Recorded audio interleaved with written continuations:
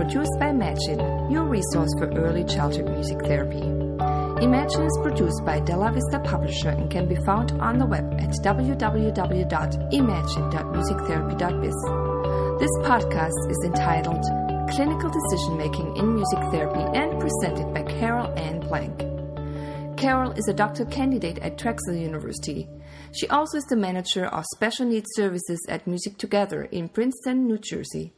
Carol Ann works with children and their families in both group and individual settings.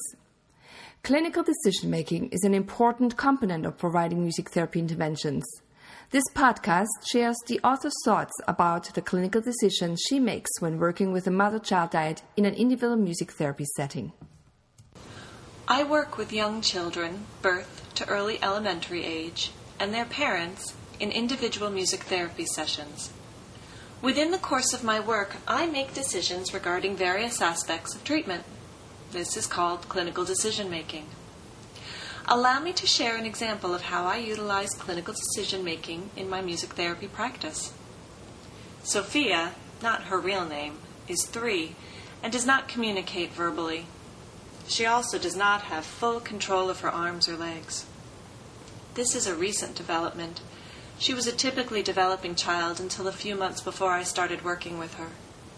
Her mom and I have been working to help Sophia express herself during music therapy. During our sessions, Sophia's mother and I sing songs, make silly sounds, we call that vocal play, and play instruments. Since Sophia and I do not know each other well, I rely on her mother to help me understand what Sophia is telling me through her nonverbal behavior. I'm not particularly interested in how Sophia expresses herself during music therapy, just that she has the opportunity to express herself in whatever way she can or chooses to. I simply create opportunities for her to contribute to the musical conversation. Creating opportunities for Sophia to express herself within the music is not a simple task, of course. Myriad decisions have to be made. What songs will her mother and I sing? How many times will we sing them? How do I know when to lower the volume of my voice or change from a smooth and connected legato contour to a detached staccato one? What instruments will I use, and for how long? Do I place these instruments within Sophia's reach or directly into her hands? There are also questions about what happens after music therapy. Do I make suggestions to Sophia's mother about using music in the intervening days? How do I support her mother's efforts to connect emotionally with Sophia through experiences of music? What tangible items like CDs or songbooks, props or instruments can I suggest when Mom asks? These pragmatic questions have deep roots in music therapy theory and practice. Sears's Processes of Music Therapy provides one way to consider these and other important questions when implementing music therapy. He identified 3 integral classifications within the processes of music therapy. These are structure, self-organization, and relating to others. He also wrote that the music therapist is an active participant in therapy. It is the therapist's responsibility to make decisions. For the purposes of this podcast, I'm going to refer to the processes by which music therapists choose what to do in the course of therapy as clinical decision-making. It's important to differentiate clinical decision-making in music therapy from clinical decision-making in other domains. For example, in nursing literature, clinical decision-making is defined as a unique process that involves the interplay between different kinds of information.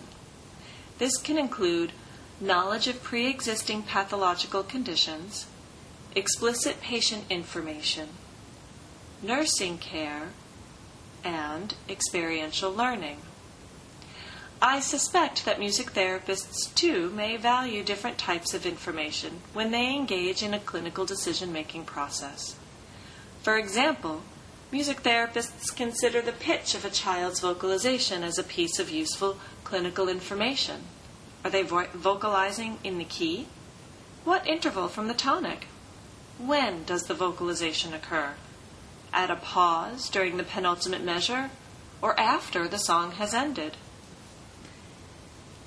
I observe Sophia's nonverbal behavior, including how she moves parts of her body, and use this information to help determine if she's overstimulated, uncomfortable, or attentive. I notice that she closes her eyes tightly and pulls her arms away from the instrument when she is overstimulated. Mom and I decide that when this occurs, we will stop playing and wait quietly until she opens her eyes again. We might sing softly about too much sound. We breathe with her to let her know we hear and respect what she is telling us about her experience of the sound at that moment. This is new territory for Mom, this way of understanding how her daughter is communicating. So we take our time with this. Music therapy relies on the clinician's choices of how the elements of music are incorporated into the sessions. Abrams discusses the unique musical clinical domain of knowledge that music therapists possess. That is, the elements of music, melody, harmony, rhythm, and timbre, are the stuff of our work, what makes music therapy unique among interventions that are appropriate for addressing clinical needs of young children.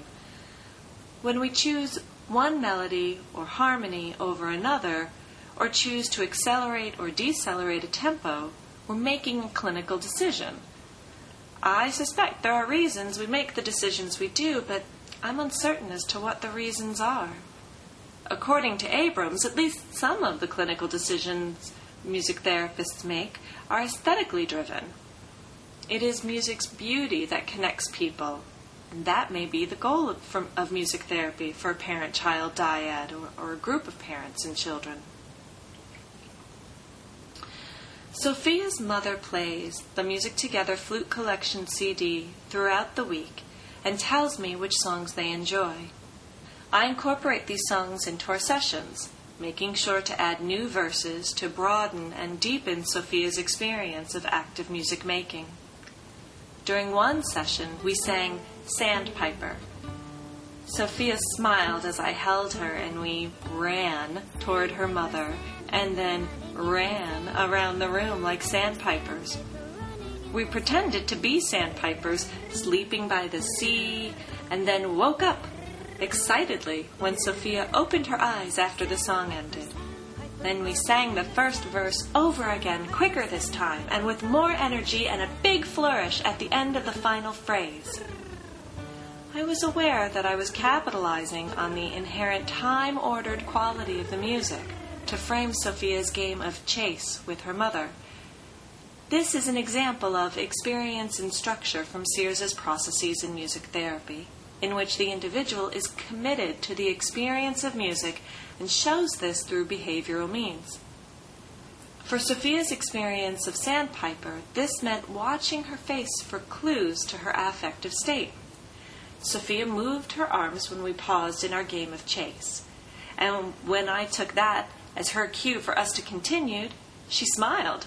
She giggled when Mom pretended the egg shakers were sandpipers running on her legs and arms and belly. We continued our highly active musical game until we started to see a decrease in Sophia's attention.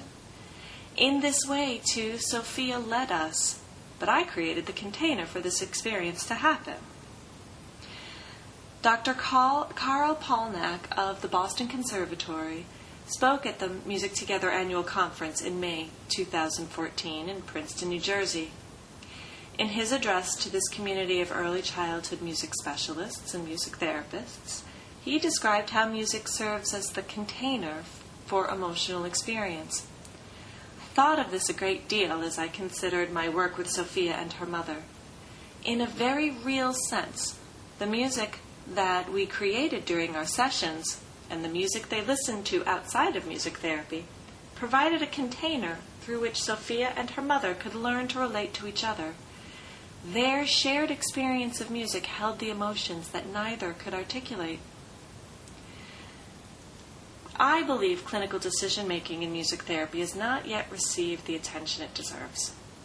This may impact our ability to more fully own the unique processes of music therapy with our youngest clients and their families. As we learn how to articulate our clinical decisions, I believe this will help us as we learn how we make the moment-by-moment choices of intervention in music therapy with a parent-child dyad. And I believe a fuller understanding of this would help early childhood music therapy, how and why it works, will emerge. I would love to hear your thoughts on this important matter.